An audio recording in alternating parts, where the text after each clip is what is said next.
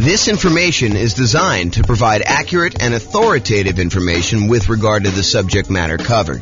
It is offered with the understanding that the presenters are not engaged in rendering legal, accounting, or other professional services.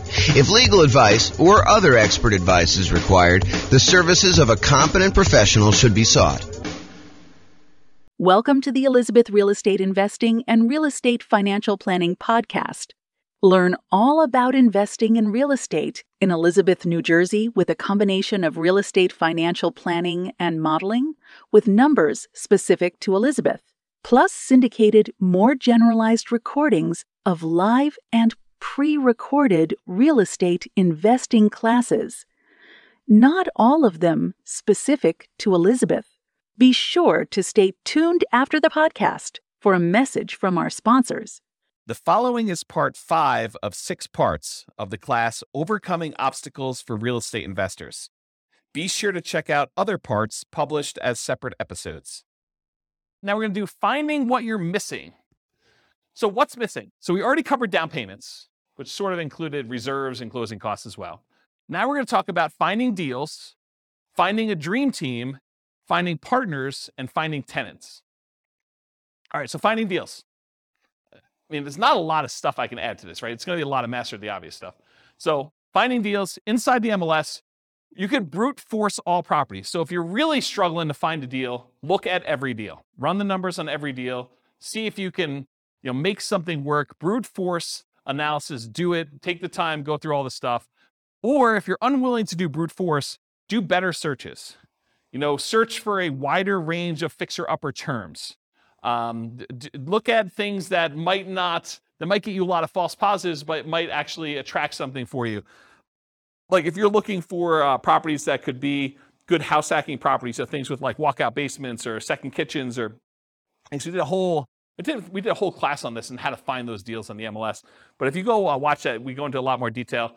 But basically the idea is be more broad in your search so that you can then narrow it down if you're willing to do that. That's all the stuff inside the MLS. Market to find motivated sellers. So if you can't find what you need inside the MLS, be willing to spend money in order to find deals outside the MLS. Put out marketing, and we did a whole separate class on marketing to find motivated sellers, like 2 hours on that. So go watch that to find sellers instead of just deals in the MLS. Because MLS is going to give you, in a lot of markets, it's going to cover about 90% or more of the properties that go up for sale in a year. But that still leaves 10% of properties that are being sold for sale by owner. And it might change a little bit from market to market, but that's about what the numbers are, about 90-10. And some markets, it's more than that. Some markets, a little bit less. So marketing to find motivated sellers. And in my mind, that would also include networking. So we include networking in that class when we talk about it. So going to different real estate investor meetings, meeting as many wholesalers as you can, trying to go find deals by, talking to people, telling them that you're in the business, letting everyone that you're looking to buy properties, because you'll find kind of these off-market deals that way too.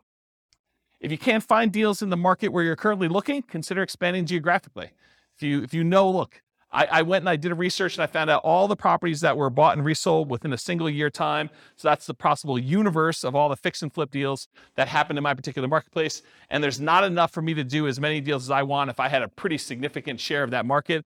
Well, maybe you decide, look, I need to go to another city that's bigger than mine, maybe add a new city or 2 or 3 or 5 in order to figure out how many deals you want to do, what a reasonable size market share might be by looking at how many a certain person did, looking up the addresses of what they are and kind of matching those up and saying, even if I had that percentage of market share, could I really go and do the number of deals I wanted? And maybe you need to expand geographically into other markets in order to meet your numbers. Change your strategy to improve deal quality and quantity. So if you're like, look, I only want to do top fixer-uppers. Well, you may want to actually improve your deal quality, change your strategy so you can improve your deal quality. You can go and look at, maybe I'm willing to also do regular fixer-uppers or ones where I could add additions or something like that in order to be able to get more profitable deals and also improve the number of deals that you might have. And then another obvious one, make sure you hire a real estate agent or wholesalers, and to a lesser degree, maybe a marketing person and a mentor in order to help you increase your deal flow. So those are strategies. Any that I missed? Does that help, Bill? Cool. All right, building a team to support you, dream team to support you. So in my opinion, the real estate agent is sort of the center of all these teams, right? Because if you need a lender, if you need title company, if you need, a lot of repair people, a lot of the contractors, a lot of the subs, insurance companies, all of those, a good real estate agent who's doing any type of volume, they've got all those people already, especially if they're catering to investors. So in my opinion, you focus first on finding a good real estate agent, and then a lot of those other pieces will fall into place. You can decide whether or not you want to use the person that they've been using, or if you want to continue looking for someone to replace a weak team member that the real estate agent doesn't have a person for. And then you can go and do networking with other real estate investors. You can go talk to other people and try to find people that way. But I think that's the best strategy, is you go find the agent or agents and you really focus in on their team to start with. And then, of course, you optimize from there. Any questions on that? Is that helpful? Cool. Finding partners. So talk about your investments and listen for curiosity. You got to talk to a ridiculous number of people. Got to talk to a lot of people in order to find these. And then you can network with others, virtually and in person. And there's two schools of thought on this. I'm going to ask you guys a question. We're going to poll you. Do you think it's better to go to real estate investor club type meetings to look for real estate partners? Or do you think it's better to go to non-real estate investor club meetings in order to look for possible real estate investor partners?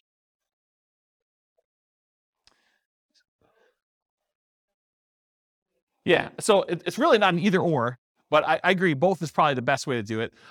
The real question is, what I was trying to get at is, do you think it's better to go to an investor meeting where there's a lot of competition, there's probably a lot of people looking for partners in that room, and they're probably pretty knowledgeable about what's involved, and maybe they're thinking, I'll just do some of this myself, and so maybe they have limited capacity to do other partnership deals because they're able to do some deals themselves? Or do you want to go tap a completely unmarketed to set of people that they're not really, they're interested in real estate, but they're not showing up for meetings. They haven't expressed an interest to learn how to do it. They're really sort of like, yeah, I'd be interested in partnering. I don't know what I'm doing, but I got money and I got loans. I don't know. In some ways, I think I'd rather have the second list. Right. Well, but it's, so Rachel says, if you could find the second list. And honestly, it's like everyone else, right? It's church. It's, business. It's like your work. It's like all the people you do. And you just tell them about, my husband and I just went and we flipped this property. We did really great on it. And they're like, that sounds awesome. I wish I could do that. Well, you can, right? I mean, that's how you do it. You say, well, you can, come on over for dinner. We'll talk to you about doing this and maybe you can get involved in our next deal. Okay. But that's the idea. It reminds me, it's probably not exactly the same, but this reminds me of the story of the two shoe salesmen that go to the jungle, right? And they go to the jungle and one of them phones back to the shoe company, yo, send me home, no one has shoes, there's no opportunity here. And then the other guy calls back and says, this is amazing, no one has shoes yet, right? So, I don't know, it's sort of like, which way do you want to do it? And then my final tip about finding partners is sort of a subtle kind of backdoor way.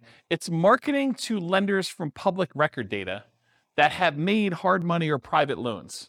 So someone who has loaned money on a real estate deal could be a source for you to partner with, or a source for money if you're looking for money partners. But if you go and you could pull up a list from public record of all the lenders that are not institutional lenders. You could try to find those, compile a list, and then mail them. Okay, so that's another way to do it. Is that helpful? That was the tip of the night. There you go. So a lot of people writing that one down. Any questions on this? Cool. Finding tenants. All right, here's the easy button. Hire a professional property manager. That way you don't have to do it at all. If you're not going to do that, make sure you start 60 to 90 days in advance of the vacancy. That means that your lease must tell the tenant that's living there, you need to tell us 90 days in advance whether you're planning on renewing your lease, and then we're going to renew it at that point, or you're not going to renew your lease and you plan on moving out so that we can start marketing the property. Make sure that your lease allows you to start marketing the property. Make sure you check that you can do this in your marketplace, but make sure that you're allowed to market the property early and that you have the permission in the lease written out so that you can go show the property to prospective tenants while the other tenant is still living there. So unless you have multiple vacancies, realize you're really only looking for one tenant. So you're not trying to find 100 people, you're trying to find one. And not everyone is looking every day. So make sure you have reasonable expectations going into this, that if you put up an ad and you don't get like 50 calls on day one, that's not the end of the world. Expect to spend money on marketing. I think a lot of folks they've gotten a little bit spoiled in a lot of marketplaces where you put up an ad on like Craigslist or Zillow or something like that, and you get 15 phone calls, and you find your tenant within a week. Yeah, I mean, it doesn't always work that way. There are markets where it's softer, where you have a surplus of rentals, and it takes some time to market properties. And sometimes you may need to market it hard and do more than just put up an ad and hope that the phone rings and kind of field phone calls. So expect to spend some money on marketing, maximize the marketing you can do all the stuff you can on the web, do signs at the property, in the yard if you can, like all those different things. Network with other local investors to find out what's working locally.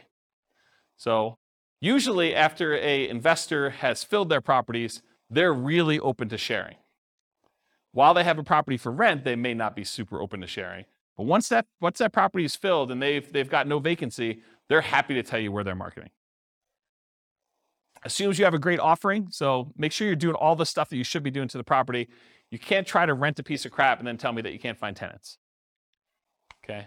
And then once you have a good property and it's good exposure, you're doing all the marketing you're supposed to do, use inquiries, the number of calls you're getting, as feedback. If you put up an ad and you get no calls for a week, that's probably a sign that your price is probably a little bit too high for that property.